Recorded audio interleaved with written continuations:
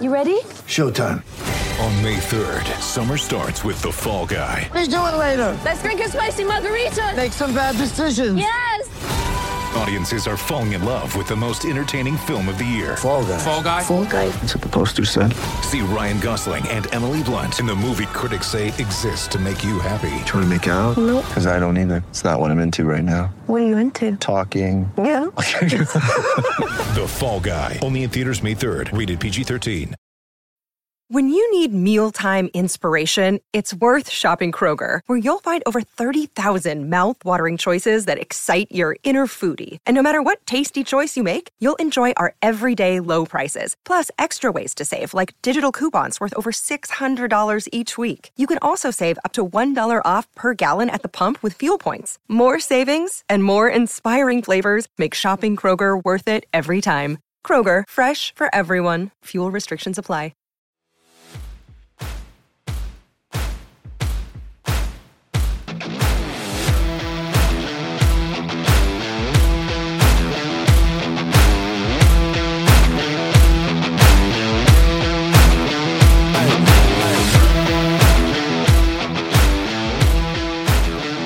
What's up, Kraken fans? Welcome to episode 13 of Keeping Up with the Krakens, brought to you by the Hockey Podcast Network and sponsored by DraftKings. Use promo code THPN for exclusive offers.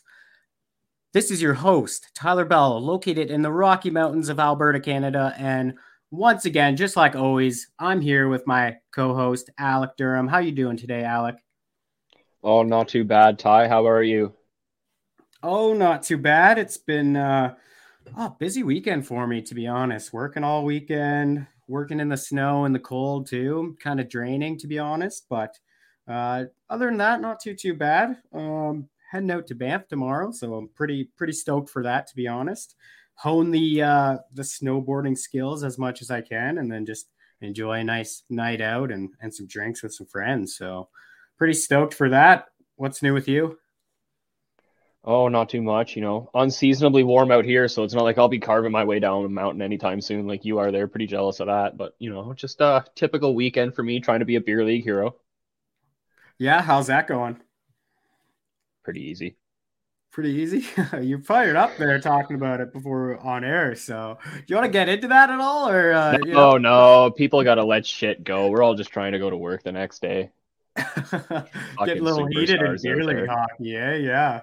No kidding. We're not playing for money. I mean, Christ, get over it. What all happened? What got everybody all fired up?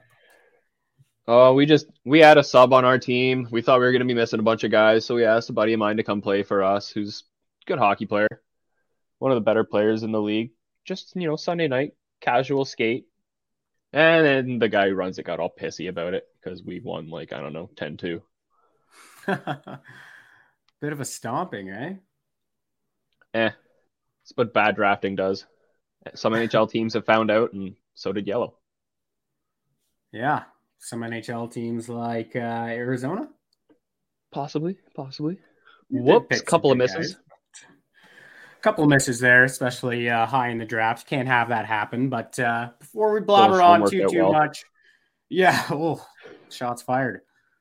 But before we get too deep into that, we got tons of game. We got some game reviews here, some game previews coming up too, and then possibly toss you in the deep end at some point in this episode. And then we got tons of NHL news too in this episode. So let's just kick things off with the Kraken's tough week that they just had. It wasn't a pretty week, and it kind of started off with a home game against Pittsburgh on Monday, December 6th. And just getting into that one, we had the German gentleman between the pipes. So, I mean, you got your top goalie, and then Pittsburgh, they had Casey DeSmith. So they had their backup in net, and his numbers aren't too pretty this year either, are they? No, he certainly had a slow start to the season, but I mean, I think his last 3 or 4, he's starting to lock it down, got some low goals against there. I mean, unfortunately, Seattle found that out the tough way. Yeah, they definitely did. And then heading into this one too, we've seen some more healthy bodies back in the lineup for the Kraken. Of course, we had Schwartz back and Eberle after they were gone for a couple of games. So always good when you get your top two scorers back in the lineup.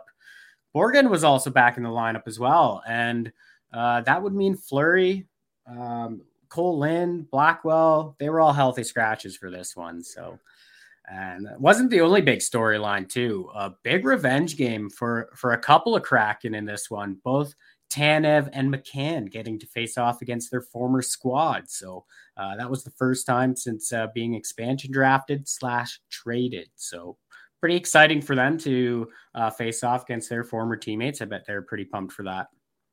Oh, I got to think McCann was absolutely just ready to go for this game, given the quote he had. Yeah. Do you have the quote popped up at all?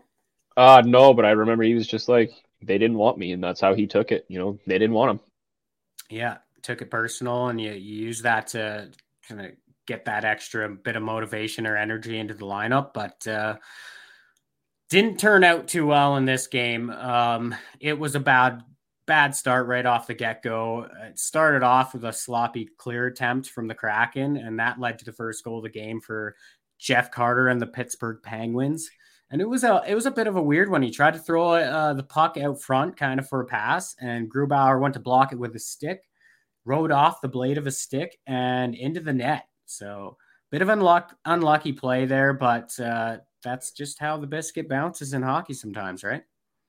Yeah, I mean, unfortunately, Grubauer in that situation, he's just a second too late to what he's supposed to really be doing there. He is supposed to have his stick in the lane and cutting off the pass coming across from down low there. If it comes through the blue paint, that's supposed to be the goalie's responsibility, and he was just a second slow there to the right play. Yeah, second slow and just didn't have the right angle on his stick either, right? And that's hockey. Those bounces happen, but just a couple minutes after that, Captain Sid wins the draw to Dumoulin. He finds Gensel, blasts it on net, and then it squeaks by Grubauer just enough for Crosby to tap it home. And that's one Grubauer would definitely love to have back there. That wasn't a shot that should be getting through every time. Yeah, I mean, unfortunately, the Jake Gensel train just keeps on chugging through Seattle. Yep, and they weren't done there either. Just less than a minute later, Danton Heinen wrists one from the outside of the slot. It kind of takes a small deflection off Carson Soucy, so it kind of knuckle pucks past Grubauer there. But early on, it was 3-0 Pittsburgh, just 5:07 into the game, and that was the end of the night for the German gentleman, Mr. Grubauer, wasn't it? Yeah, and it almost was the end of your fantasy season, or fantasy week too, right there. Oh, shots fired. Yeah, I was going to say that too. I was heading into some goalie troubles, and yeah, I picked up Grubauer because, he was on the free agency list, and I was like, you know what? The Kraken have been playing awesome. I'm going to pick him up, hope for the best this week. I knew this Pittsburgh game would be a tough one, but I didn't expect 3 goals to go in on 4 shots and give me like a 32 goals against average right off the start of the week. So that was a big hit to my fantasy week for me, but away she goes. Right. And honestly, if it wasn't for Mr. Joey Decord coming in and making some big saves in the first as well, like it could have been way uglier in the first. It would have been way out of reach. So, and it was weird too, despite being down 3-0 after first, Seattle had a 10-8 shot advantage. So look at that. We got some positives in it. Look at you, Mr. Optimism. Yeah. And yeah, we go into the second period too. And a ref had to leave actually. So a ref left this game. So we were down a ref to start the second. And then Eberle kind of had a good chance. He tipped one off the post early, but then he wasn't done there. He was able to bury his team leading 12th of the season off a beautiful feed from Wenberg. And that would give the Kraken a little bit of life in the game. We got a 3-1 hockey game. Yeah, that's a little bit back into it, but what really gets them going is then Seattle gets a power play chance right after. But unfortunately, it's against the league's best penalty kill, so they don't even give the Kraken anything. And it was Pittsburgh who actually had the best chances, and big Joey Decord had to come up again with terrific breakaway save there. Yeah, that's not something you want to see, especially, right after you get your goal. And, the league's top power play going into this one, Pittsburgh Penguins, or penalty kill, my bad. So you got to give him credit there, but you can't be giving up breakaways either. But good for Joey for making a big save. And other than that, it was kind of a pretty low event period after that power play. You know, there's some back and forth chances, but no like real grade A chances or anything too crazy that happened. Yeah, and then you get, your little revenge line there of Tanev McCann paired up with Geeky, and they team up for just about a beautiful goal towards the end of the second. But, you got DeSmith in there, tipped the pass attempt away at the last second. What we were hoping Grubauer could have got with the first one there, but I mean, shit happens, bounces bounce. That could have been a beauty of a tic-tac-toe play, though, eh? Oh, that would have been a gorgeous goal and would have gave them some life just before heading into the third period. But that was a really good read by DeSmith there to read that final pass across his just above his blue paint there and get a stick in front of it and tip it out of play. So nice read from DeSmith for sure on that one. You could almost sense it too. So, you get a beautiful play like that on one end, the puck goes the other way. And of course it's Pittsburgh who comes down and scores, and not only one, but two more goals in the last 2 minutes of the second. It's now a 5-1 lead for Pittsburgh heading into the third. And, you could almost tell just watching the game, it just felt like it was basically over at that point.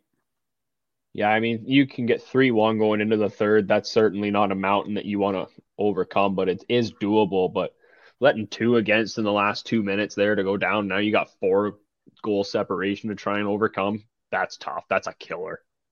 That is a killer. That's especially, right in the last 2 minutes like that, you kind of held it all period long. And then just like that too, that just kill your momentum. And you could see it in the third period too. Like there's some big saves from Joy Decord on a couple of 2-on-1s. And, it's always good to see when any goalie, whether it's your backup or your starter, just battling it out to the final buzzer just shows that, they're committed in the game.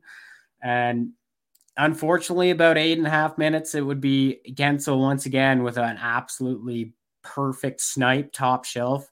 He would make it 6-1, and that would officially put this game away. Yeah, the Kraken would drop it with the final of 6-1 there. And I mean, just a bad performance from the start, really. 3-0, 5 minutes in, a lot of turnovers early, and it cost them.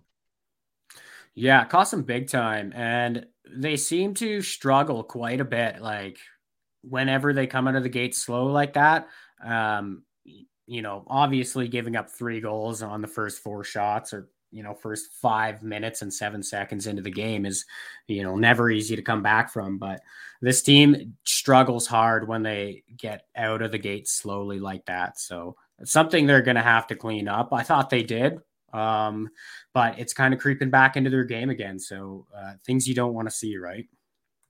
Yeah, this team's seasons just seem to be a bit of a roller coaster so far. Yeah, exactly. And then, they get an opportunity to redeem themselves a bit, facing Winnipeg a couple nights later on the 9th. And just a couple pregame notes heading into the game too. The Jets were 3-2 in their last 5. So they were coming off a bad performance against Carolina in their last game too. I think they only had 18 shots, lost 4-2 to Carolina. So whenever that's the case with a team like Winnipeg, you could just kind of count on them trying to bounce back from it with a big performance, right? Yeah, and they definitely did. I mean, they've got to earn themselves the next game and redeem themselves a little bit, and they certainly did that. They brought the heat against the Kraken that night. They did. And the big storyline heading into the game too, we had Captain Gio back in the lineup. So that was exciting. He was gone for 6 games due to COVID. So to finally get him back in the lineup is huge, and get him back with the guys at the dressing room. It's always a big boost. So that was big. And we would also see Calle Jarnkrok too back in the lineup as well. And pretty much I don't know. In my eyes, like he's been doing good, but he's not a big difference maker this year so far. So, it's always good to get those guys back in the lineup, but he hasn't been as effective. He's definitely good on the penalty kill and whatnot, but it was good to get him back pretty much. And then, of course, too, it's a revenge game for Mr. Appleton because, he was picked up from the Winnipeg Jets there. So, money's on the board for him, and he's fired up for the game as well, right? Oh, every time you're playing against your former team, you got a little bit of fuck you to your game. Not that Mason didn't already. Yeah, true. Just a little bit of extra of an edge for him. So that was good. But the big storyline, too. How about the anthem just being done on the electric guitar, too, to fire the people up? That guy was just absolutely shred licks, and it was awesome. You could see Captain Geo first game back. He was head bobbing back and forth. Just some rock star shit from him. So I love to see it. Yeah, starting to set the tone for the team in game 1, baby. Ready, back, buzzing. Yeah, and an interesting thing too, Yarncroc back in there. He is a good defense player, so we seen him being got put on a line with Yanni Gord and Tanev there, and they got the assignment all game to shut down the Mark Scheifele line. So that's a huge assignment for them to deal with all game. Yeah, I mean, Mark Scheifele is one of the premier centers in the league. So if you're tasked with shutting him down, it certainly shows what your coach thinks of you as a defensive unit. Yeah, and he's been struggling this year, but recently he's been a lot better and put back on a line with Kyle Connor and then Blake Wheeler too. So they kind of put that line back together. It hasn't been together for a little bit, so that's a big line to have to shut down. And yeah, unfortunately, it was 1-0 Winnipeg fairly early in it too. The Kraken tried a reverse play behind their net, and it just got picked off by the veteran Paul Stastny. And he just made a little play out front for a one-timer, and it just rockets past Grubauer there. Yeah, that was some wily vet shit, just reading it on the forecheck coming in, just perfectly executed. Just, I'll take that. Thank you very much. Oh, look at that. That's an assist. Yeah, just not knowing that he was there either. So a bit of a screw up from the Kraken D, just lacking a bit of awareness on that play. And yeah, not long after that, Winnipeg with another strong opportunity. Luc Pierre-Dubois was left alone out front, and he smoked the post on what could have been an easily another goal there. So the Kraken were definitely looking sloppy and not up to speed early on. Yeah, but they would manage to get the first power play game against the league's worst penalty kill, 66%. I mean, no wonder this team has struggled. Good benefit for the Kraken here. They went against the best penalty kill last game. That should have got them ready for this one, though, right? You would think so. Like, you're going against, the best penalty kill last game, and then you face the worst penalty kill, and 66.2%. Like, are you kidding me? That's trash. What's going on there in Winnipeg? That's shocking. I thought that would be a lot better with the players they have, especially, the upgrades they made on D, right? Yeah, I mean, they brought in some decent defensive players there. And I mean, Pierre-Luc Dubois is one of the strong young centers in the game. And he showed how good he was under Torts in Columbus there. Talk about a little bit of a fuck you attitude. They might have had a few FU matches. But it might have resulted in Pierre-Luc Dubois having a hat trick against the Leafs the next game. So it worked. Yeah, true. That was pretty crazy in itself. And then, on that power play chance, the Kraken just weren't able to do anything. They weren't able to set up. They had no pressure on it. They just threw away that first opportunity. So never good to see.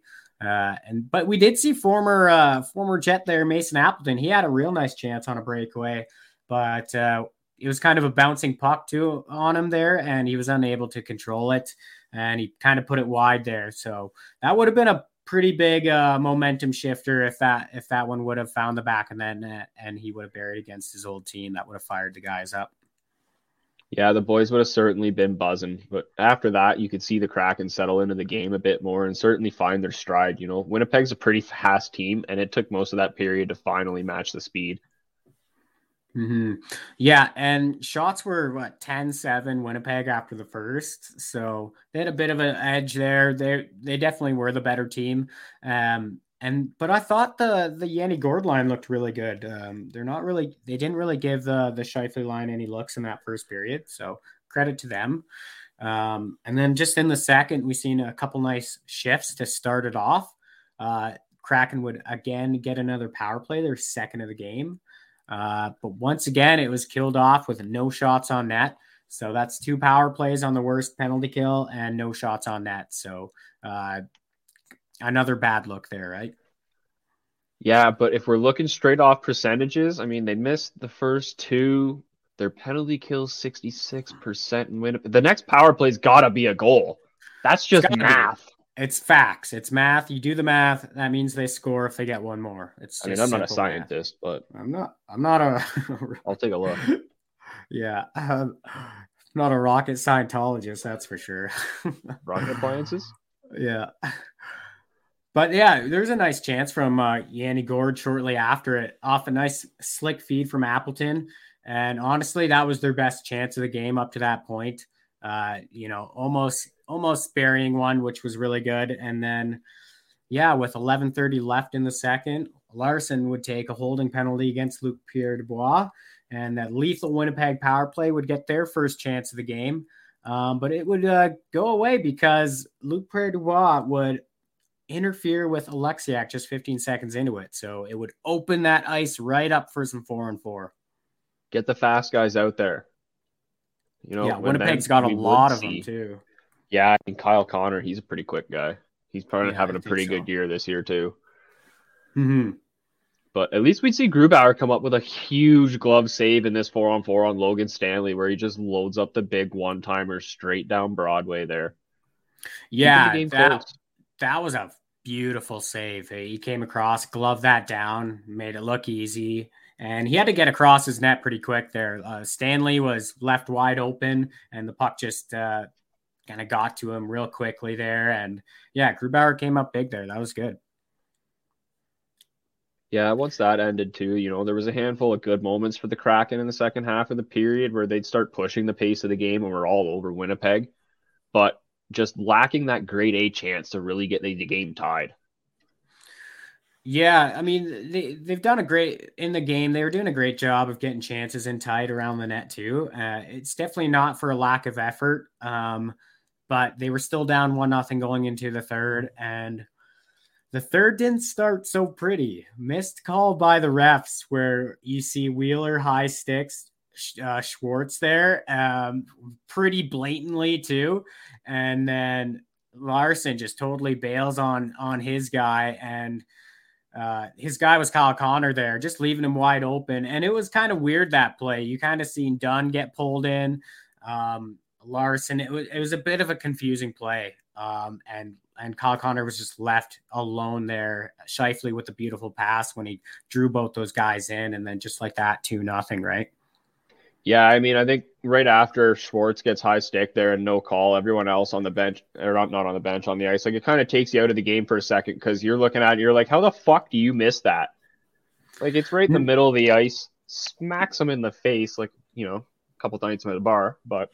No, honestly, yeah, Kraken Twitter was blowing up, and we totally understand why. I mean, I was too. I couldn't believe that was a missed high stick there. So blatant too, and that could be a TSN turning point of the game right there, right? Like, that would have been their third power play of the game, which, if we're going off our math here, that would have been a goal and it would have been a tie game. But instead, it's 2-0 and just a brutal sequence of plays there. So tough one, right? Yeah, that's some bullshit. The math says it would have been 1-1 game, and then who knows? Anything could have happened. But you know what did happen? The Kraken got a fucking penalty next. Are you shitting me? Boo that man.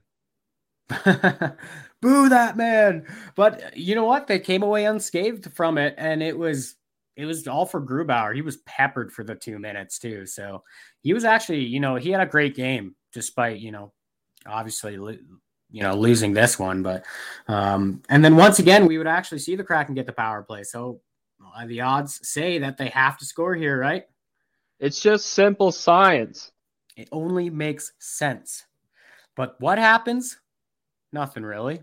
Nothing really happened. Yeah, they continued to struggle, and it almost just seemed like their power plays were just killing their own momentum in this game. So it was tough. And then again, another power play. Technically, their fifth power play of the game, if you really count the 15 seconds they would have had at the end of the 4-on-4. But in my eyes, I see it as their fourth power play. So again, not much coming off of it. Like halfway through, they took a timeout, And then you know your power play struggling when your coach is taking a timeout halfway through the power play to try to get one. There's still 7 minutes left in the game. So, to be fair, though, they drew up a play and it led to their best chance on the power play all game. So, but credit to Hellebuck. He was just too much for the Kraken to handle there. Yeah, if you're the guy who's sitting there on the second unit getting ready to go for the power play and the first minute goes by, you're like, all right, here we go. Here's a whistle. We're going to be going. And your coach calls a timeout. Are you just sitting there going, fuck? Yeah, I understand the reasoning there. It was a bit of a weird one. Like, yeah, you're down 2-0. You really need a goal there to turn momentum with like 7 minutes left in the game. But, anytime you go 0 for 5, technically 0 for 5 against the league's worst penalty kill, that is always going to cost you, right? Yeah, I mean, and you know what cost us is Kyle Connor, second of the night, 5 minutes left in the game. This is over. Jets 3-0 final. I mean, you can't let but he's almost the league scorer. You can't let Winnipeg's leading scorer just all alone like that twice in the game. One with a breakaway, one just in the slot backpedaling like he's picking groceries. Yeah, I did not enjoy that at all. And the Kraken get shut out after only scoring 1 goal in the previous game too. So you're not going to win hockey games if you can't put the puck in the back of the net. And this was another brutal showing for that, especially, like we said, the power play was just horrendous tonight. Didn't create any real good anything. It just sucked big time, to be honest. So it was a tough one for the Kraken. They didn't play terribly 5-on-5. They held in there against a tough Winnipeg team. And poor Grubauer too. He had a fairly decent game. He showed up, but he just had no support up front for him. So tough one to swallow. Yeah, he definitely had a good bounce back game after that horrific start against Pittsburgh. Mm-hmm. And it's frustrating too. Like after some of the hockey the Kraken have been playing, and then you get these back-to-back home losses like that. That's just deflating for this team. And they're better than that because they've shown it as of recently against literally the top teams in the league. So, a couple games they wish they could have back for sure. Yeah, they seem to have the old curse of, Toronto Maple Leafs from the last 15 years, being a local-ish guy growing up, watching them. My dad being a super fan, he would say they'd fucking beat the teams ahead of them, but they'll lose to everybody below them, and they seem to play a lot more teams below them. Yeah, and then, that's how you switch places in the standings or lose in the first round. So, shots fired. And then Saturday night, last night, they play their last game at home on their 4-game homestand. So you kind of want to, make a statement before going back on the road here, right? You've dropped a couple games in a row now, but they had some bad news going into the game. Unfortunately, the COVID bug would once again bite the Kraken. And this time it was Riley Sheahan, assistant coach Jay Leach, and Yanni Gourde all placed on COVID protocol before the start of the game. So that's a tough one, right? Yeah, but you know what that means? The Kraken got to call somebody up, right? They do. Who'd they call up? That player would be Alexander True. Right after we got on him pumping his tires a little bit last week, you totally called that, man. Yeah, for sure. We were pumping his tires. Honestly, I didn't know when it would happen. I figured sooner rather than later. And then, just like that, we see Alexander True, who's been playing the best hockey out of Seattle Kraken organizational players with Charlotte, because, of course, they're sharing that with another team. So, he would get a shot in the game. So congratulations to him for getting the call up. And, just go ahead, pump my tires for that. I love it. Just all over it. The man knows what he's talking about, people. Slightly. I pretend like I do. But Chris Driedger was back backing up the club or Grubauer for this one. So that was good to have him back because he's been dealing with his injuries on and off for a while. pretty much all season, it feels like. And, you know, he wouldn't start, though. Grubauer got his 5th start in a row. What do you think about that? I don't know. I mean, it seems to be Hackstall's go-to thing is just playing the shit out of Grubauer. I feel like we talk about this almost every week, at least every other. I know. I'm like Drieger. I think what was the last game? I think Detroit, if I'm right. But that was the last time he's seen action. And, you know, of course, he must have something tweaked in his lower body. You know, his legs, his hips, groins. That's the goalie injuries for the most part. But 5th start in a row, like throw Drieger a start there. Like, let's be honest. That's just ridiculous. I wonder if they're scared he's going to go right back to IR. It seems like every other game he plays, he's just hurt something or re-aggravated what was already hurt. Yeah, that's what it seems like. And I was kind of watching my UFC because, you know, 269 was a massive card. I had a pretty sick parlay going.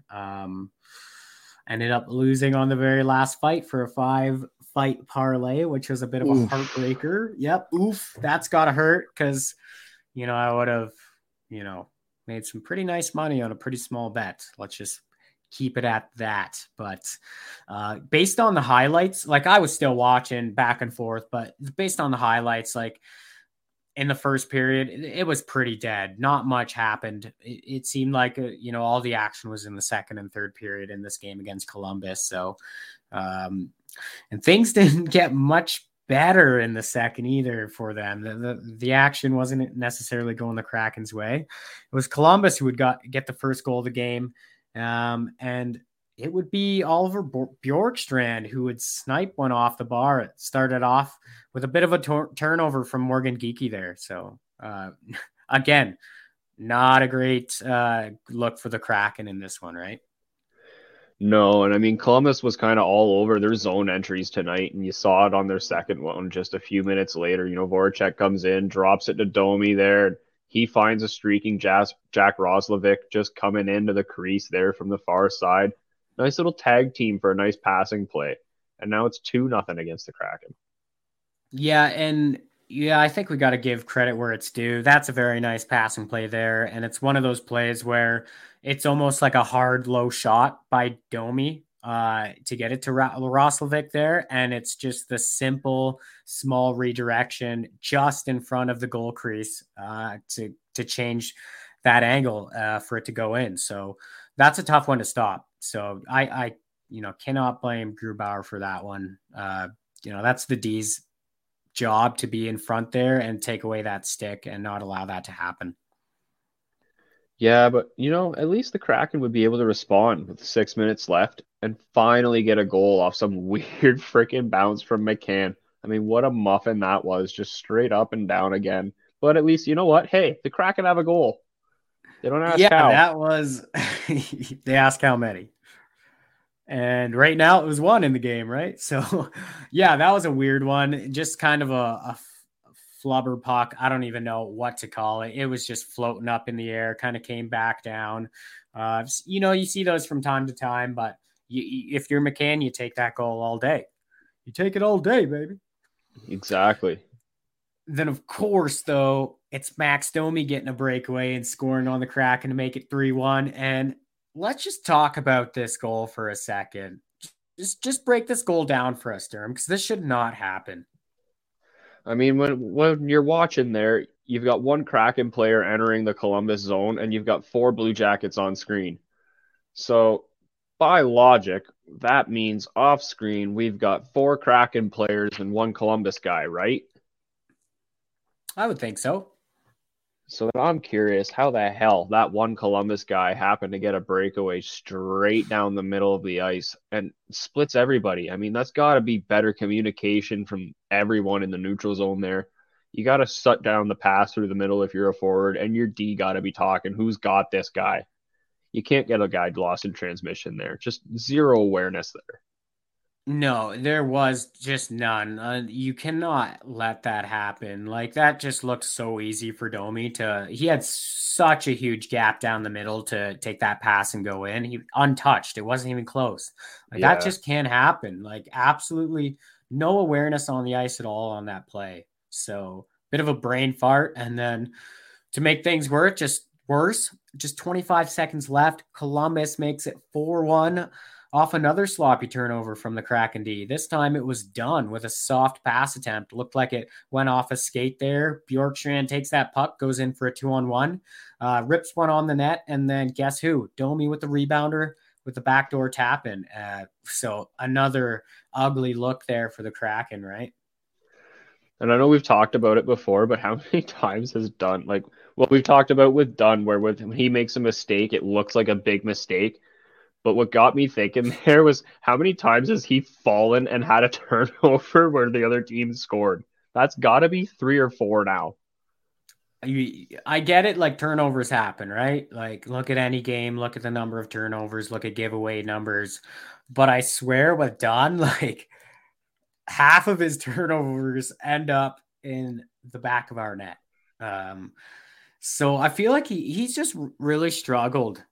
And it's tough because I thought he would bring a bit more offense to his game. Not that he hasn't, but it's definitely been a tough go for him to find consistency in his game so far this season, which, he's been a real good player for the Blues for a number of years now. And, anytime you're picking him over Vladimir Tarasenko in an expansion draft like that, there's a reason why, right? Yeah, I mean, you were certainly hoping that he'd be able to step into your top 4 and not just step in, but step in with authority and be like, I am a top 4D in this league. Let me prove it to you. Exactly. That's, what, and there's obviously still time. He's still a young player. He's still got time to grow. And, it's still an adjustment period for a lot of these players. But yeah, ugly look, 4-1 heading into the third. You're about to drop your third straight, and you've got 2 goals in 3, 6, 8 periods. So never a good look, but thank God for the third period because the Kraken finally woke up and scored some goals. So 3:42 into the third period, the Kraken get their first power play of the game, and it's Donskoy who rips a shot on net, and it goes off the ass of Schwartz and in. So that was a great goal. And, when Donskoy has done everything that he possibly could, and he still doesn't have a goal to prove it or to go for it. So that's just hilarious that it ended up going off the ass of Schwartz. It was his 6th of the season too. So it just seems like Donskoy just cannot buy a goal. Yeah, that poor guy is just snake bitten. But I mean, I'm sure he doesn't feel that bad since he's just racking up the apples like he lives in an orchard. He is. He definitely is. He's racking up those orchard apples for sure. And just 22 seconds later, we see Geekie who scores his third of the season and off a nice little rush play there. Great little no-look feed from Appleton. And hey, it's Apple with the apple. And just like that, it's just a 1-goal lead for the Columbus Blue Jackets. Seattle's fucking storming back, baby. And you know what? The Kraken are going to complete this comeback too. Well, I mean, they're not going to win it yet, but we're going to have a tie fucking game with 4 minutes left. Because you know who? Vince Dunn's like, I can make up for this. I scored the first goal basically, or the 4th goal basically for Columbus. I'm going to score the 4th goal for Seattle. Yeah, he definitely did. He ripped a nice low shot, glove side. And just like you said, nice little redemption there after that brutal giveaway in the second. And like you said, he kind of helped both teams score their 4th goal of the hockey game. So we have a tie game, which is sick. This would go to overtime. Kraken would pick up the point, but it was the Jackets who would take the victory off a goal from Jake Voracek. 5-4 final, and they don't get much easier than that in overtime.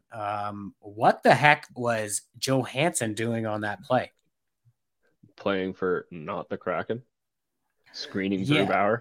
Just weird. He just sunk right into the net there, and all of a sudden, after a couple little passes, Voracek just has a complete lane, and he just...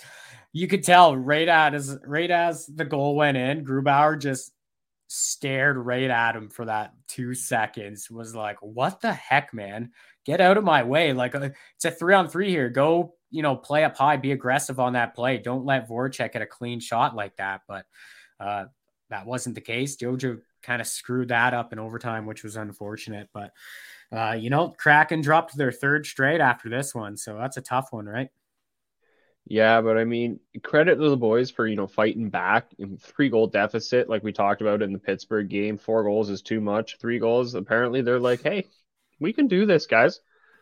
Found a way to secure a point. But I mean, if you're going to drop 3 games and do stretches like this consistently, 1 point's not going to matter very much. So what went wrong this week? That's funny. I was going to ask you that. Honestly, a lot of the times I've, watched the games, it's the starts. These starts have to become better for the Kraken. Whenever they're at home, they have to find a way to win the first period. They seem to have much more momentum if they do that, carried throughout the rest of the game. But the big problem with this team, like, it just every time they come out to a slow start, it just seems like that consistently plays out throughout the rest of the game. And it just seemed like everybody was a little off too this week. Like the passes weren't there, the communication wasn't there, and you're going to deal with that with how much, Dave Haxtell has been messing with his lines. And you're going to have that happen when you have guys out with injuries and COVID and stuff. And I get that, but the one thing that's been lacking is consistency with some of the lines up front and some consistency with the D lines as well. You kind of got to let guys play and find that chemistry together. You look at, the last 2 weeks of Kraken hockey, they've been awesome. They've been exciting, fast paced. Looked like a totally different team than the start of the season. And then this week just reminded me so much of the start of the season in all ways. It was kind of ugly. So, what's your take on it? Man, I think you honestly just nailed it there. They got to find a way to start on time, whether it be getting ready for faceoffs, winning those, getting pucks in deep, or goaltending. I mean, it seems like they're not consistent. One starts on time and the other's 10 minutes late, and they got to find a way to make sure everybody's ready to go. Yeah, if it's not your goaltending costing the game, it's the defensive errors. If it's not A, it's B. If it's not B, it's C. They need all parts of the lineup at the top of their game and competing, because that consistency throughout your lineup is what you need for everybody to be on the same page and then get you victories. So they got a big week coming up though, 4 games, 2 different back-to-backs. So let's kind of hop into there. I know 2 of these teams we've seen already, so I definitely want to talk a bit more about the 2 teams here we haven't. So they start things off next week with a game against San Jose, and then the next night they play Anaheim. So that's December 14th and 15th. I believe it's the Tuesday, Wednesday, if I'm correct. And San Jose, a team that we haven't seen yet this year. So give me your thoughts on them and, this San Jose team that's been a bit different than what we've seen from the last season here. Yeah, I mean, San Jose, they really started hot, right? Like for a little while, they were at the top of the Pacific there. Things have kind of cooled down. They're tied with Winnipeg for the last wild card spot. But where we're going to find trouble, I think, with Seattle playing against them this week is San Jose's in a pretty big homestand right now, man. Did you see that? No, I actually didn't. They're on a pretty huge homestand right now. Were they like at the start or at the middle, near the end? Seattle will be right in the middle. That'll be their 4th of 7 home games in a row. Wow, 7. That's huge. Yeah, they've got huge. a nice little schedule there. So, I mean, it's not going to be an easy game for Seattle coming in, right? No, never, especially, you want to do your best to win that first game of a back-to-back too, right? So, who do you think starts it? Grubauer. Come on. I'm going to go with Drieger. I think they play Grubauer. You know what? That's an interesting one because Grubauer took the loss against Anaheim already this year. Maybe they play Drieger in that one. And then you're right. And then Grubauer takes the first game. You definitely got to see both goalies, though. You would hope. I would not put up with it. call Coach Hack myself if I have to get Drieger in the lineup. So, but let's talk about some of their offense on San Jose. They got one guy who's absolutely going off, who had a real good start to his career a few years back, and that's Timo Meier. You know, he's off to a hot start right now. He's over a point a game. He's at like 28 points in either like 22 or 23 games, if I remember correctly. So, you know, tell me about this guy a bit, Timo Meier. Well, you know, he's a guy who was picked up, I think, right around one pick after Willie Nylander there, wasn't he? Was he 9th and Willie was 8th? I think he's 9th. Yeah, 9th overall. So San Jose's got to be loving that pick because he's developed into a nice skating power forward who can shoot and be kind of a dual threat guy off the wing, and he's not afraid to drive the middle of the ice either. He's kind of definitely established himself as the offensive threat in San Jose this season. I mean, Logan Couture is right there, but they play together quite a bit. Nice to see a little revival from Erik Karlsson too. You know, getting the power play going a little bit. Yeah, that's what I was gonna say. Karlsson definitely resurrecting his career a bit here. You know, obviously he dealt with some injuries, some in Ottawa, dealt with it a lot since being in San Jose as well. So, you know, he's looked a lot better. Thomas Hertl has been hot as of late. I think he's on 4-game goal scoring streak right now. So, you know, look out for him as well. They got, you know, I think they're ranked 14th on the power play, and then the penalty kill is ranked pretty high too. So it's going to come down to who they're playing in net. James Reimer, who they picked up in the offseason, they have 2 new goalies, him and Adin Hill. Reimer's putting up just some sick numbers for the team. So, you know, if we're facing against Reimer that night, then it's going to be a tough one. It's going to be a tough one against San Jose. If we're against Adin Hill, I definitely have a bit more higher hope for the Kraken in that one. But yeah, it should be a battle. It should be a fun game to watch. Yeah, it should be real solid. What worries me is having Anaheim the next night. Yeah, and both these teams, you know, little California road trip in the Pacific Division. So Pacific Division rivals, you know, call it rival if you want. We haven't played Sharks yet, but yeah, let's hop into the Anaheim Ducks here for a second. They are still killing it. I know they have the most games played out of any team in the Pacific Division with 29 so far, but they're good for second place in the Pacific Division, 35 points in the 29 games played, 15, 9, and 5 so far. Tell me about this team for a bit. Well, it's their young guys really leading the way, right? Like I'm sure the entire nation saw over the weekend, Zegras and Milano. Where does that rank for best goals ever scored? There's a I don't know. I don't think it's that high. See, I think it was a nice and skilled play, but all the guy did was knock a puck out of the air.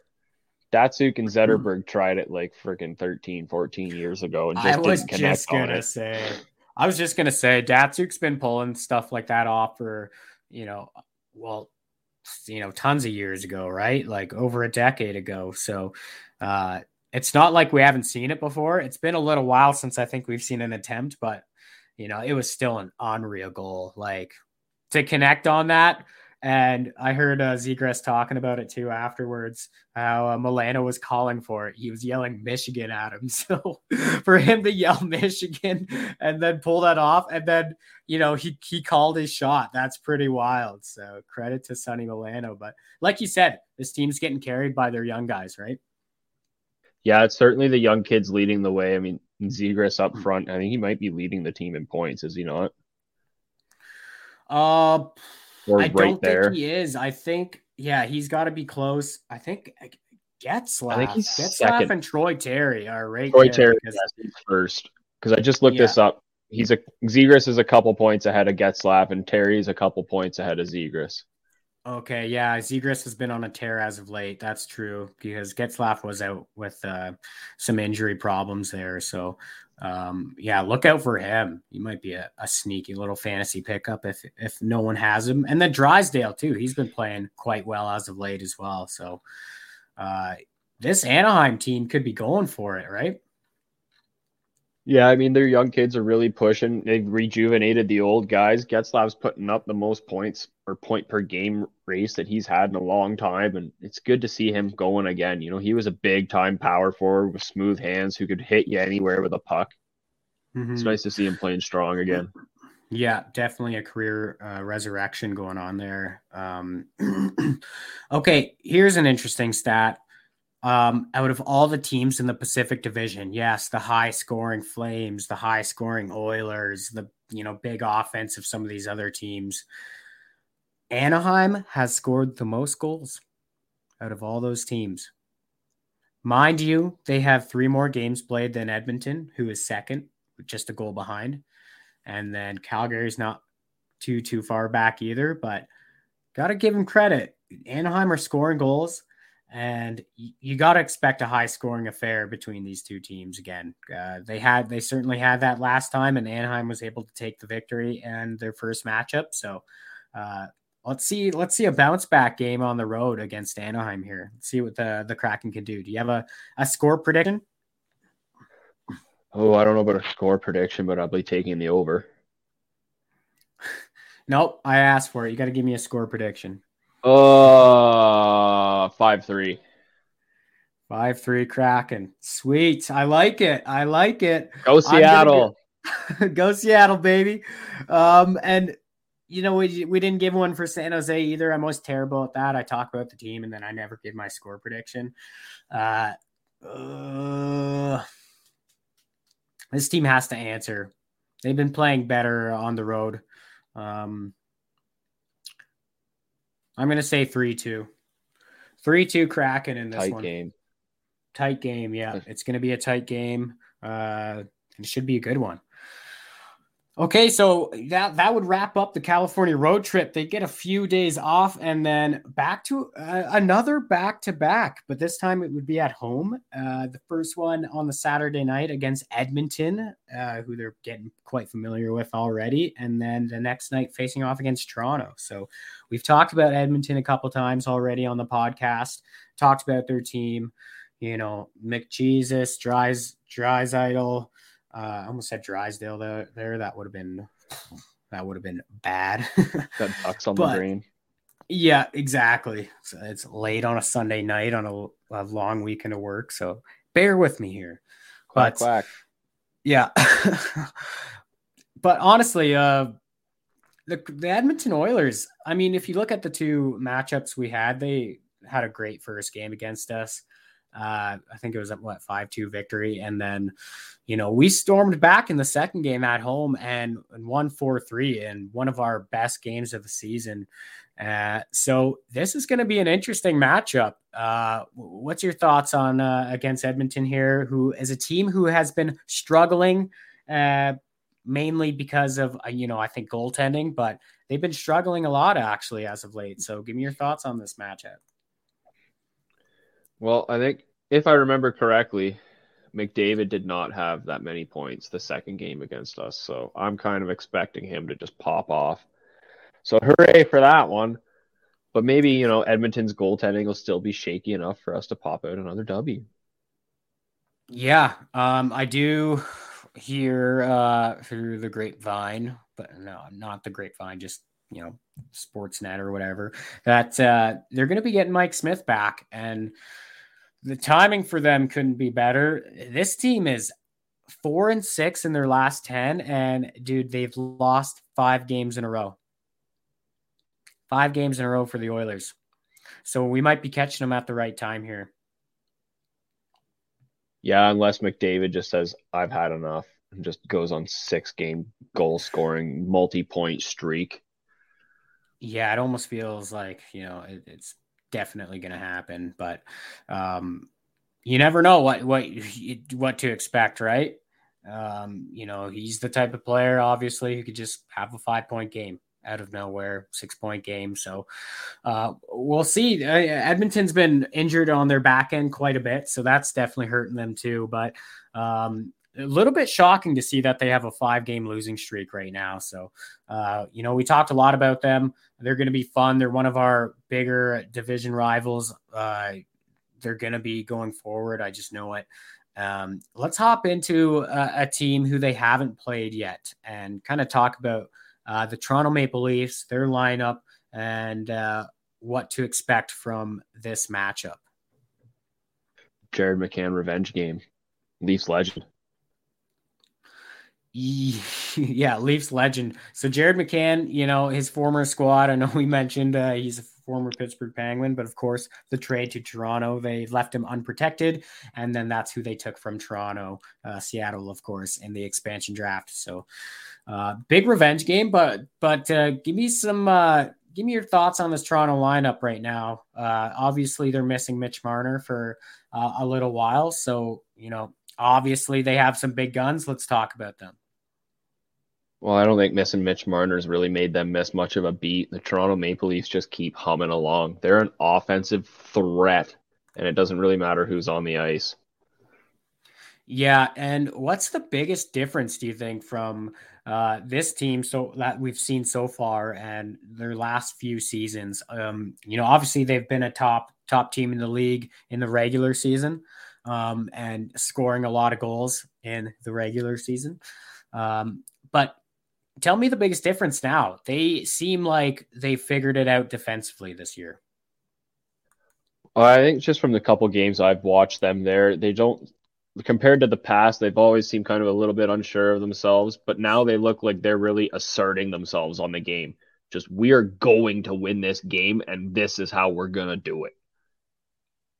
Yeah, that's a great point. And, Matthews had a bit of a slow start. He missed a few games with injury, but man, he's been racking up the goals as of late. And I think John Tavares has had an outstanding start to his season as well. So you got to give them credit where it's due. They're a top team for a reason. And they come in with the second best power play in the league who knows what it's going to be by the time the game is, but currently it's 30.5%. So, between Edmonton and Toronto, those are the top two power plays in the league. So, and then Anaheim even 25.6%. So this is going to be a tough week for the Kraken's penalty kill with those three teams. So, it's going to be a big test. That's for sure. Yeah, the PK is definitely going to be put to work. Unless you just don't take penalties. Yeah, unless you don't take penalties. I mean, we'll see what refs we get here. If we get the one from the Winnipeg game, you take all the high sticks you want because they don't get called. So, yeah. And let's just give Jack Campbell credit too. Obviously he got traded there last season or the season before last season. Played out the year, had some good numbers. Had outstanding numbers last year, and he's continued that this season too. So credit to him because he's performing as one of the top goalies in the league right now. Yeah, he's certainly playing at a high level, and one that he always knew he was capable of, being a high selection to the Dallas Stars there. But just took him a little bit to get there. Is he going to find some starts for the USA if the Olympics do perhaps happen? See, I don't think NHLers are going to go, but if they do, he's got to be one of their three. Yeah, there's some messed up protocols going on in China right now, but go figure. Yeah, we'll get into that a little later. Give us some game predictions here for these two games back at home, the Saturday and Sunday night. Oh, don't shoot me, but they are losing the Saturday night at home game. They haven't won one of those yet. I'll go 6-3 Edmonton just because McDavid's like, fuck this. Okay. No love for the Kraken there. I get it. I'm going with science. Yes. All right. I'm going with the win against Toronto the next night. For some reason, they're just going to have a big game against them. So it's going to be a 5-2 win. So I know I said last pod that Donskoy would get 2 goals. I don't know if Donskoy is going to score this season. That's what it feels like. But let's say he gets 3 assists. He's going to finish with 48 assists. Yeah. Man, he's no on goals. pace for it. He's definitely on pace for that. So that would be crazy. The only closest player right now is like Nugent Hopkins, right? He's got like 2 goals and like 20 some assists. So just wild stuff. But yeah, some great hockey. Great hockey to look forward to. So we're pumped about that for sure. Football fans, I'm sure we all love an action-packed, high-scoring NFL game, but with the latest no-brainer from DraftKings Sportsbook, an official sports betting partner of the NFL, you'll be a winner once a single point is scored. New customers who bet just $1 on any team to score can win $100 in free bets. It's that simple. If Sportsbook isn't available in your state yet, you can still get in on the NFL action.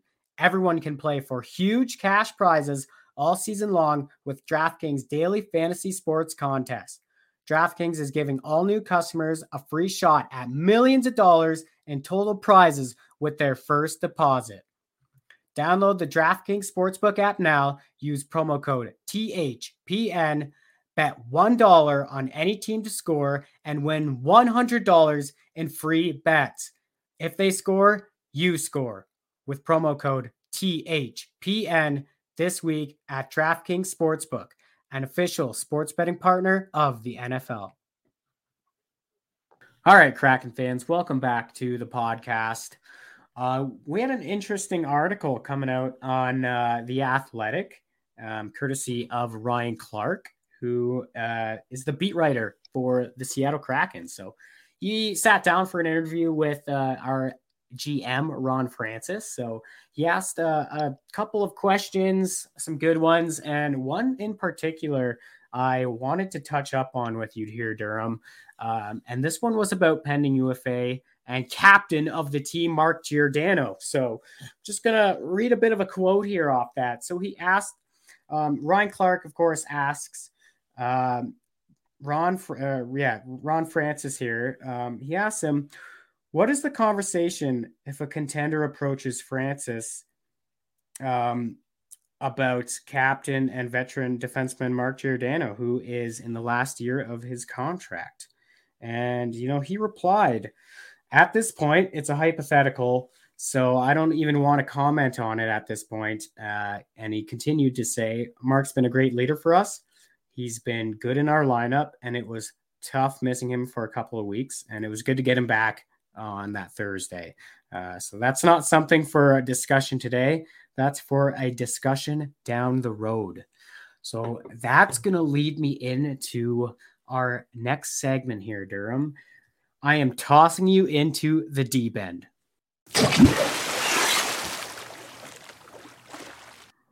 All right, question number 1 for you. Does Mark Giordano get traded at the deadline? If so, do they name a next captain? Who would be the next captain? Loaded question here, so give me your thoughts. Question within a question, eh? You cheapskate. Trying to get 2 answers out of 1. Yes, I am. I do think Giordano will be traded if the Kraken aren't in the playoff picture. Just because, especially with Calgary having such a sick year, that's obviously going to be the running narrative is trade me back to Calgary. But I think a couple of teams from the East that also might have interest might be Washington or Florida. Teams that could really use that veteran push to go for it again on the left side of defense. They don't have a whole lot there. I mean, Florida's got Ekblad and Weegar, both righties. Giordano could be something that steps in and kind of runs their second unit there if need be, and be a real safety valve and veteran guy who's been around and had a deep run and pushed. But I didn't think they'd name a captain this year, especially with Giordano being a 1 year up. So I don't know if they would name another or if that player is even on the roster. Yeah, interesting take. I definitely I like how you had some teams kind of in mind there of who he could possibly go to and some good fits. I like that Florida take. I think, with what they're building and what they got going on, I think a guy like Mark Giordano is just another veteran, in a room full of veterans that can help you push your team over the edge and get to that cup final. So I like it. And it's not something Kraken fans should be upset about if it does happen. Here's another question, though. What do they get in return for Mark Giordano? What can you get in a trade? Well, it's got to be a first-round pick. I think so, too. It has to be. It could even be a first-rounder and maybe a B-, C+ type prospect as well in there. So, the Kraken are definitely going to be looking to stockpile as many prospects as possible. They haven't had many picks, only 7 so far in the NHL, and not a lot of extra picks, right? Only a second rounder and a second fourth rounder that they added on in the expansion. So, I could definitely see it happening, and it's tough to sit here and say who would be the next captain. If you had to pick one candidate or two candidates, who are you picking? Ooh. I'd possibly go, Jaden Schwartz. They signed him to a long-term deal there, 5 years. Young guy, leadership group already. Mm-hmm. And another guy, possibly Yanni Gourde. Really sets the pace of the game, pushes everybody, two-way player. So, leader at both ends of the ice. Yep, I like that. Spicy take. I had Schwartz would be on my list too. He's a guy who in his junior years captained his team, even captained the World Junior Canadian team. So he has leadership abilities. He's shown that. He's been assistant captain with the Blues for a number of years now too. I'm going to throw out this name, Adam Larsson. He signed a fairly long deal, not like super long, 8-7 years or nothing, but I think he could be a guy who could, maybe it's his time to wear a C in the NHL as well. So they definitely have candidates and people who are more than qualified and capable of leading the team. So it'll be interesting if they wait till the offseason to just make that move. And perhaps Mark Giordano does get traded, time will tell. But a young team like this kind of makes sense, especially if you're so far out. Pick up that extra first rounder. Giordano is 37 years old. He's not going to be on your team forever. If you can get a first rounder for him, you got to go out and do that. That's going to help your squad in the long run every time. So, it definitely looks like it could happen. All right. Question number 2, though. What coach gets canned next in the NHL? Oh, I want to say Ottawa, but I don't think Melnyk will pay 2 coaches at the same time. No. I don't know. I do think it'll be Ottawa or Montreal if the next coach waits until the offseason. I could see either one of them really going, but I could see either of them staying as well. My dark horse coach to be fired, Paul Maurice. Ooh, if Winnipeg continues to struggle. Wow, exactly. Just to shake if they don't make up. Playoffs, having one of the league's worst penalty kill. Shit, wasn't expecting to hear that. So they've kind of had a bit of struggles in the playoffs the last couple of years. I mean, they went to the conference finals in 2017, 2018. I believe they so. Lost Yep. Yeah, and then, I mean, since then, have they done anything? You could say they've regressed. Yeah, they lost, some big bodies on D kind of after that. So, and, they continued to struggle even this year when I thought for sure, I mean, they'd be the top of the division. So I like it. That's a great pick. That is a great pick. And that is kind of going to lead things into some NHL news for us as well. So let's hit up that before the end of this episode, because there's a lot of NHL news that has been happening in the last week and a half here. So speaking of those firings, Vancouver Canucks, they fired their general manager and president, Jim Benning, and coach Travis Green. So they do that, and then they name Bruce Boudreau the new coach, and Jim Rutherford, the interim GM and president. So big moves happening in Vancouver there. You could pretty much call it happening. I mean, give me your thoughts on this. Oh, that writing was on the wall. Everybody knew it was going to happen. It was just a matter of when. wasn't even on the wall. It was chanted in the crowd. Jerseys were getting thrown, which just the stupidest thing. If you're a fan, throw a jersey on the ice. You're such a meathead if you do that. So yeah, I don't like that that's taken off and gotten so many views and shit and such popularity on social media. You just look like an idiot. know. You just look like such a fool too. Here's my $200. So that happens. Give me your thoughts. What do you think of Bruce Boudreau being named the new coach? Because that's the big one. I like it. I think he'll be a nice fit for that dressing room. Mostly kind of a young group, especially their core players. So I think he'll be perfect for them. He's sort of a loose coach. Everyone remembers his blow up with the Capitals on 24/7 there. So I think that kind of personality will just blossom in that room. Yeah, if you haven't seen it, go to YouTube right now. Check it out. Just Bruce Boudreau laying into the Washington Capitals. It's pretty awesome to see. But, he's a high-scoring type of, high offense structured coach. So I think that's exactly what Vancouver needs right now if they're going to do anything to try to turn their team around right here, right? Yeah, exactly. They need to really get Pettersson going and let Hughes just explode. And so far, it's been proven to be good for Vancouver. They've won 3 in a row since he's been behind the bench. So Bruce, there it is. Looks like he's really helping turn that ship around. And Bruce Boudreau, I believe he is one of the best coaches for winning percentages in the season. So he's up there with one of the best winning percentages. He's been on a lot of good hockey teams that he's coached, obviously with Washington's where it all started, but he's bounced around a bit, found a success in Anaheim as well. And then, had a bit of success with Minnesota as well, but then, things kind of dropped off. But when he was there, their lineup wasn't exactly top of the line either. So, he's a proven coach, so I think he'll do good things with them. And I do think Travis Green is a great coach too, but sometimes you just get to the point where you start to mute the coach and, you just need some kind of refresher in there. But I do think Travis Green gets another shot behind an NHL bench sooner rather than later. So in Ottawa this summer. Whoa! I'm a Sens fan, so I don't think DJ Smith is going anywhere yet. We'll see. I think a lot of the things that have been going wrong there is going to be more on the backs of management.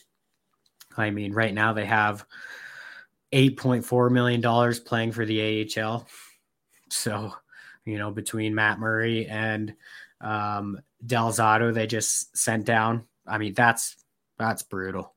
They gotta be good. Brutal. You'd think so. I think Murray's out with an injury, so go shocker. Figure. Yeah. Okay, so wait, some more firings happened too. We weren't done there. Oh boy. Flyers fire coach Alain Vigneault and assistant coach Michael Therrien and name assistant coach Mike Yeo interim head coach amidst an 8-game losing streak. So yeah, this kind of felt like it was the writing was on the wall as well. 8-game losing streak for this Flyers team. What's your thoughts on it? Oh, I know they don't tolerate soft shit like that in Philadelphia. Are you kidding me? This is the city of the Broad Street Bullies. They hired Mike Yeo just to have him fucking flip out like he did at Minnesota Wild that practice at one time, just throwing shit into the stands. Yeah. Yeah, seriously. And he's just interim head coach. So, are there any guys out there who I know there's been some rumors on a few who you think who might be a great fit for this Flyers team? Rick Tocchet. I'm going to be that guy that just agrees with everybody else on the fucking internet. I don't think there's another guy who's better suited to be in that position than former Flyer Rick Tocchet, who, that's where he honed his game as well too, as or maybe it was in Pittsburgh where he started. I can't remember. That's past my time. I'm only 26 here. So, but he's a tough as nails type of player. Back in the day, he was, that perfect style that the Flyers, made their name around and that they still try to, keep as, you know, their type of style of play. So perfect candidate written all over the wall there, right? Yeah, in fact, like I'll be shocked if it's not him. Same. I think he's getting that job all day.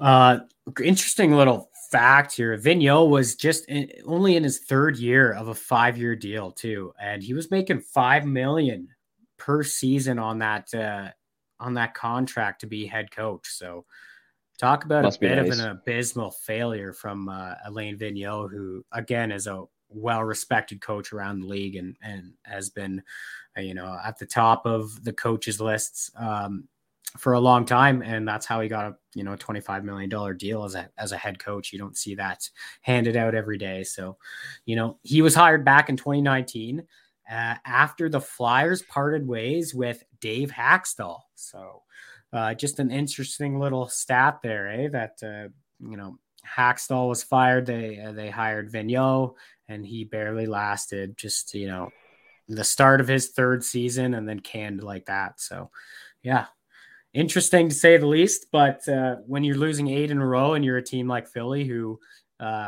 made a lot of good acquisitions in the offseason to be a top team, and you're struggling that much, things have to change. The easiest way to make that change, the easiest way is to change your coach. So coaches that just happens. They take a lot of the brunt for these 8-game losing streaks and these bad streaks and all that. So moving right along, though, we're going to fly through some of this NHL news here just because we're pushing this episode pretty long. So Jason Spezza, he got suspended for 6 games for kneeing Winnipeg Jets defenseman Neil Pionk in the head. What'd you think of that one? That looked vicious. Well, I like the rumor going around where they asked him in the hearing, like, if he knew who it was or whatever. And he goes, yeah, I knew who it was. I knew what I was doing. Oh, really? I did not see that or hear about it. That's funny. That's someone who's like, I'm protecting my teammate. Get over it. Yeah, and I think the blame kind of seems to be going on the refs for letting that game get out of hand a bit. And to be honest, I didn't watch the game. I watched the highlights and then some of those scrums on YouTube to see, you know, where it all came from. But yeah, those refs kind of let that game get out of hand. Pionk, obviously, what did he do? Slew foot, or he needs somebody? He slew foot. Yeah, I forget his name. He got, I do too, but he got 2 games for that. So, Sandine? Yeah, definitely it could have been. I don't remember though. Do not remember, but yeah, I think that's Spezza's first ever suspension. So, but like you said, it's getting appealed. So who knows what it'll end up being. But I mean, it was a clear knee right to the head, and you could see his leg just like kind of leaning into his head there. So it did look quite vicious and kind of deserving. I think the only other thing Spezza has ever done illegally in the league is try to get away with an illegal curve back in like 15 years ago when he was with Ottawa. So a bit of a shocker from Spezza, out of character, I would say.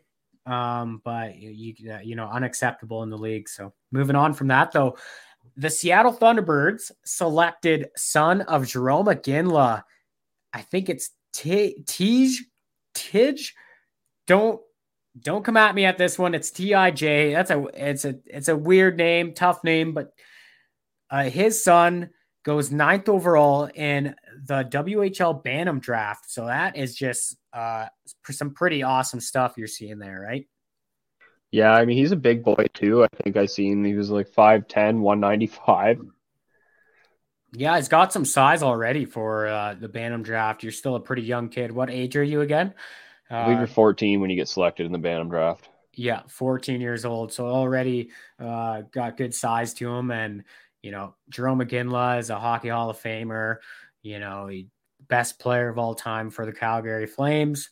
I think that's non-arguable, to be honest. I think that's fair. Yep, a guy who I think led the NHL a couple of years in a row with goals as well. Like he's, you know, put up massive numbers, found success with Hockey Canada, not only with the World Juniors, but, you know, back in 2002 Olympics. And, you know, obviously on the famous golden goal in the 2010 feeding Crosby. So, you know, he's had huge moments in his career, been to a cup final, didn't win, though.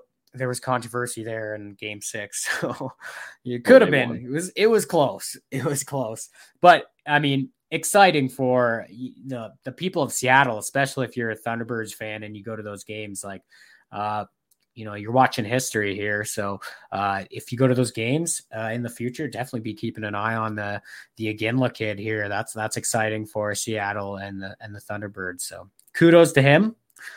Moving right along to the Coyotes. They were in some turmoil once again, getting shouted out on social media from the city of Arizona.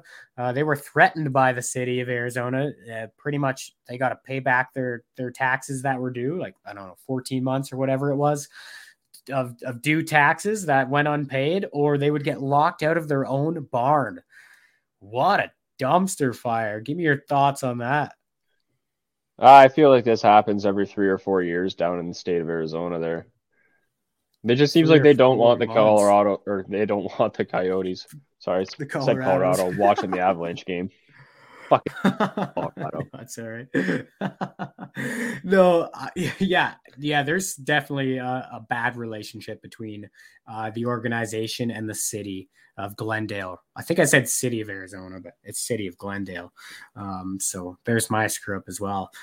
Apparently it's all been paid out already and they're on top of it, but there was some pretty bad quotes going back and forth between the two. So looks like it's all solved, but just get the team out of there. Honestly, I'm sorry, but there's a lot of other places hockey can succeed. Fuck, I put a second team in Seattle and be doing better. So moving right along. It was worth mentioning though, because it's Arizona and we got to rag on them. All right. Last little note here though.